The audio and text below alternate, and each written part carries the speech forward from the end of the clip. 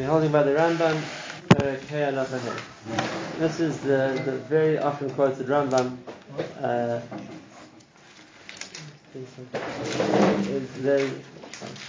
The very often quoted Rambam, which is the famous question which the Rambam addresses. And the question is, does the Rambam answer the question or not? The Ravid, as we're going to see, says that it wasn't very clever the Rambam to ask a question without answering it. But we're going to have to see, did the Rambam answer the question or not? And it's not just the Rambam that asks the question, this is a very, very famous question. And it says the Rambam, if you're going to ask, Hashem knows the future. He knows what's going to be before it happens. And therefore, does he know what's going to be? Does he know that this person is going to become a tzaddik or a rasha or not? Why? Because, says the Rambam, it's a stira. Then if Hashem knows he's going to be a tzaddik, then it's impossible differently. Hashem already knows what's going to happen, and Hashem knows it's going to be a tzaddik.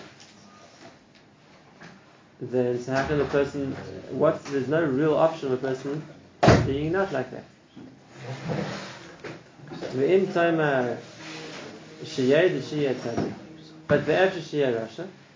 But if Hashem means what it means that Hashem knows that he might be a tzaddik or he might be a rasha, so that means he's saying Hashem doesn't know which one it's going to be. Hashem knows it could be one of two, but he doesn't know which one the person is going to choose. And if that's the case, it means Hashem doesn't know. Which means Ram is just graphically asking the question, how do we reconcile the fact that Hashem knows the future with the fact that a person has free choice and he isn't compelled one way or the other way? Okay, so that's the question. No, it's a famous question. But now we have to see, does the Rambam answer the question? What does he say? Right. Or the A, you should know. The answer to this question is big, is larger than the world, wider than the sea. There are many major principles which are taught here, and therefore you have to know what I'm going to tell you now. In other words, Ram's prefacing what he's saying, you should know that there's a tremendous amount to discuss here. A lot of major principles are going into this discussion, but the crux of the issue, the main point that I want to bring out is like this.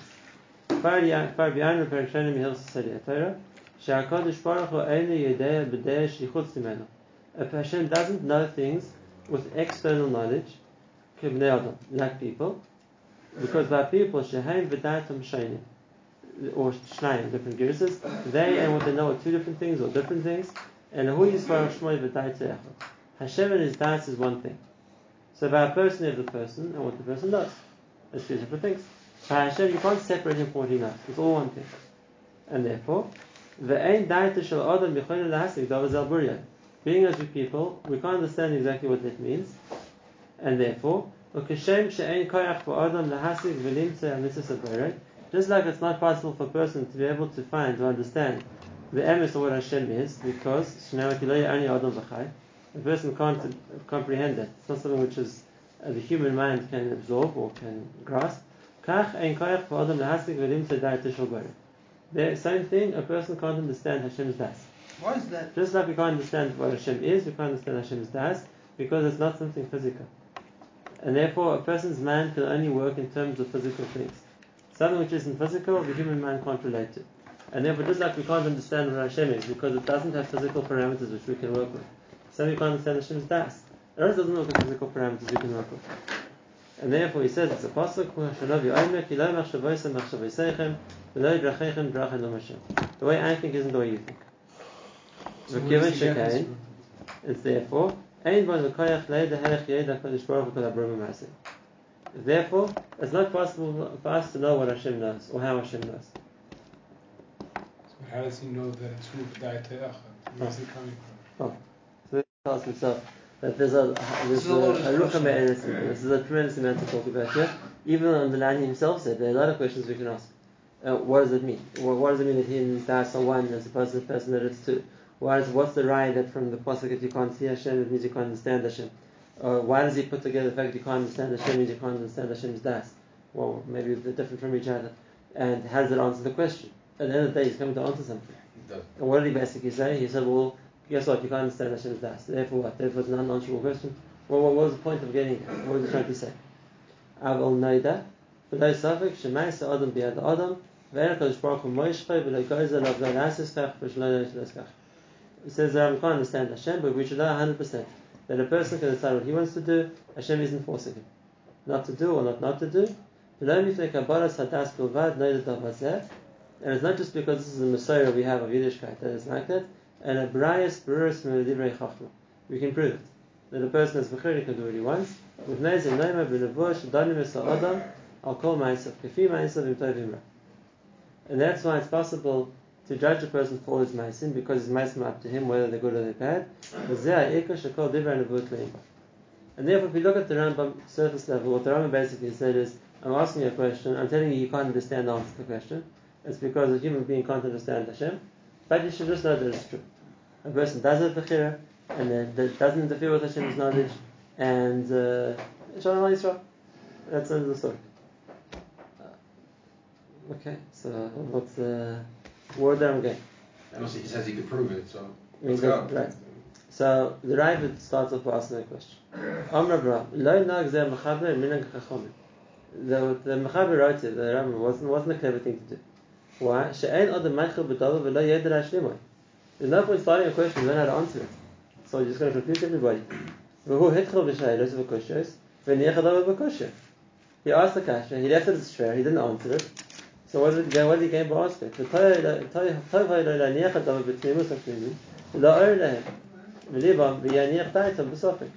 Rather, don't ask the question, then give people a problem that they don't know the answer to, and they leave them with the sophic, with the problem. What was the point of doing that? Is that a true mahalach? This is something which many Mephoshim try to explain the Rambam. Try to answer the Rambam's question first, that the Rambam does answer his question, and when he's telling us here, it really is the answer, and we can understand the answer, and the number of Mahalchim how to explain what the Rambam wants. Both the Rambam's question and the Rambam's Yisod, which he's telling us is a person can't understand, but he's still saying something, and number 3, how that answers the question. So there's, like I said, there's more than one approach to the Rambam. I'm going to start with an approach a number of the Achronim go with. Rav Sameach, Rav Shach, and Zaktam Tavi Azri, others as well. It breaks the Rambam down into a number of different stages. Now, the first thing that you said, I'm just quoting Rav Shach, but in Zaktam Tavi Azri, one of the Chalakim, he says like this. Really, we have to understand firstly what was the Rambam's question. What does the Rambam have difficult? Why? Because he says HaKadosh Baruch Hu knows what's going to be. So Hashem knows what a person is going to do. And if that's the case, so how does the person have bechira? If Hashem knows Mirash, this is what's going to happen in the end, so how can the person choose? Hashem already knows what's going to be the answer. And if you're going to say that a person can choose, that means it could go either way, and it means Hashem doesn't yet know it, then how can it be that something Hashem doesn't know? Now, really, if that's why you're asking the question doesn't start. And I'll tell you why. There's more than one way to explain this. But just let's give a mashal. Let's say we're going to look at somebody whose life already was. We look in history. And we look at someone's life, the Chafetz Chaim. So we look at Chafetz Chaim and say, we look at the Chafetz Chaim for sure, he is a tzaddik. Now, looking backwards and saying the Chafetz Chaim was a tzaddik, does that affect his bechira? Of course not. Because his bechira was when he had the choices to become a tzaddik or not. What we're doing is we're looking at it as observers at what happens. We're looking at it in the past because we see what happened in the past. And we see that basically his choices were such that made him into a tzaddik, so he became a tzaddik. That has nothing to do with the choices he made. Now, let's start with one point first. If by HaKadosh Baruch Hu time isn't a factor, then if that's the case, what's the difference between Hashem looking at the future and us looking at the past? The fact that Hashem can see what's going to happen doesn't impact on the person who's making the choices, because he can't see what's going to happen. He's in the present tense and he has to make the choices of what he's going to do, right, wrong. So just because Hashem has a way to see, so to speak, into the future, doesn't affect the person's decisions. It's just like the Hatul, we look in the past. And looking in the past of someone's life and seeing what he did isn't affecting the decision he made when he made it. It's just like slowly charting the course of what he did and where he got to and which route he went. So if Hashem can see the future the same way we can see the past, then if that's the case, what's going to do us Bechira? What does it affect Bechira? Hashem might know in any given situation what I'm going to do because he can see ahead. I can't see ahead.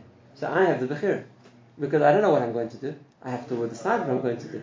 So for me it's Bechira. For HaKadosh Baruch Hu, He's seeing. And if that's the case, where does the question even start? Where does the question even start? Hashem can see. Hashem can, just like Hashem could show a Nevi'im the future. And they could see the future too. It wasn't just Hashem. Nevuah means Hashem showed people what's going to happen. They could see it. And if they could see it, then Hashem is basically sharing His perspective with the Navi. So He can see the future, the Navi can see the future. Does that take away the Bechira from the people involved? No. Because they can't see it. And therefore, the Navi is just being shown in advance the story of how it's going to play out. But for the people who are acting out the story, the people who are living the experience and making the decisions, they can't see that. They don't know what's going to happen next. And therefore, there's no kasha. They have Bechira. Who told them what they're going to do. There wasn't Nevuah like that. I'm talking about Nevuahs of Hashem showed the Navi something going to happen way in the future where the Navi couldn't talk to those people. For example, Moshe Rabbeinu, Hashem takes him Har Nevuah, and he shows him everything which is going to happen in Eretz Yisrael until the time of Mashiach. Vayer Hashem es kol haaretz es hagila d'Adon ve'es kol Eretz Naftali ad yom ha'acharon. And Rashi brings that Chazal until the last day.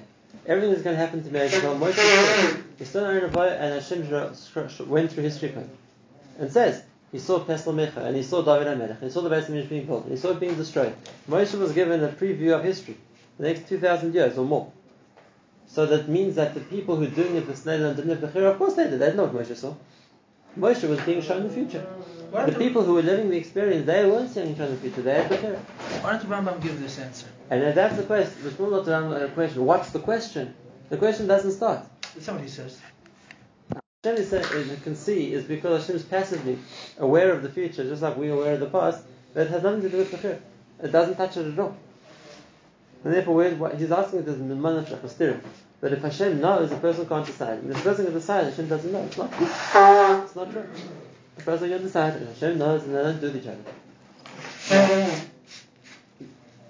There are those. Well, because the way that he's. We operate. It's the way we look at the past. So that's what he's saying. Exactly the way we look at the past. Right. Now, Tznev Rav Shach says is the Yisod. That firstly, if that was the Rambam's question, there's no question. There's no question because it's working in different ways of understanding of knowledge, and that is Hashem has knowledge of what's going to happen. We don't. So Hashem can see it. We can't. So for us it's Bechira, and for him it's Pashut. You can see it already. If that's the case, there wouldn't be a question to ask. The Rav Shach says what the Rambam is asking is a question at a different level, and that is when HaKadosh Baruch Hu has decided what a person is going to do Mirash. Not that Hashem has passive knowledge of what a person is doing Mirash, but Hashem has decided what a person is doing Mirash. And what does it mean Hashem has decided? Because when Hashem says this person is going to do this, so if that's the case, it's not just Hashem is keeping His knowledge to Himself. I know what you're going to do because I can see the future. Hashem is making it known. And if that's the case, then why isn't the person compelled? And let's give an example like this. Hashem tells Moshe Rabbeinu, I know Paro is not going to let you go to Mitzrayim. Now, Berega, Hashem knows that because he can see the future. That might be. But the Berega tells it to Moshe. Berega tells Moshe, I know, Vani Yadati, Ki lo yitzan eschem berech Yisrael malach. So at that stage, does Paro start Mitzrayim? Well, now that Hashem told Moshe, Paro is not going to let you go. So now that Hashem's revealed what he knows, so to speak, so now, is that still something which could be otherwise? Or once it's already been, so to speak, it's spoken out, that this is what's going to happen. So I know what's spoken out now. Because now it's revealed in this world too. It's not something which Hashem is keeping in a different realm of his world, so we don't know that. But once it's something which Hashem has made known, I know what's going to happen. Yeah, there is time. So now it's now it's a prediction. This is what's going to happen. This is what's going to be. If that's the case, why can't you use the same logic? Knowledge doesn't affect us. We don't know what Hashem knows. It could be Hashem didn't say it to Paro. But it's been said. There's such a nevuah. Wasn't it if he said it or he because didn't the say nevuah it? is something which has to be. And now that's in this world, as we said, knowledge also has to be. The nevuah is in the same category. And that is Hashem said Merosh what people are going to do. Hashem told Yirmiyah lots of times, I'm sending the king of Babel to destroy the Beis HaMikdash. So now it wasn't just Hashem knew what's going to happen, Hashem said what's going to happen. And at that stage, does he still have Bechira? Now that it's a nevuah which has been said here, that this is what's going to happen. Now at this stage, is there still Bechira? Says Rav Shach, we like to say it better, and explains the answer also. So that's what the Ram is asking. Not just the fact that Hashem has knowledge of the future. That we don't know Hashem's knowledge, it's in a different plane, it doesn't affect us. But when Hashem makes us know what His knowledge of the future is, so now is the person compelled. In other words, now Hashem is saying what somebody's going to do. So that's Hakdama, Be'ez Hashem. We'll see next week, there's much more to discuss.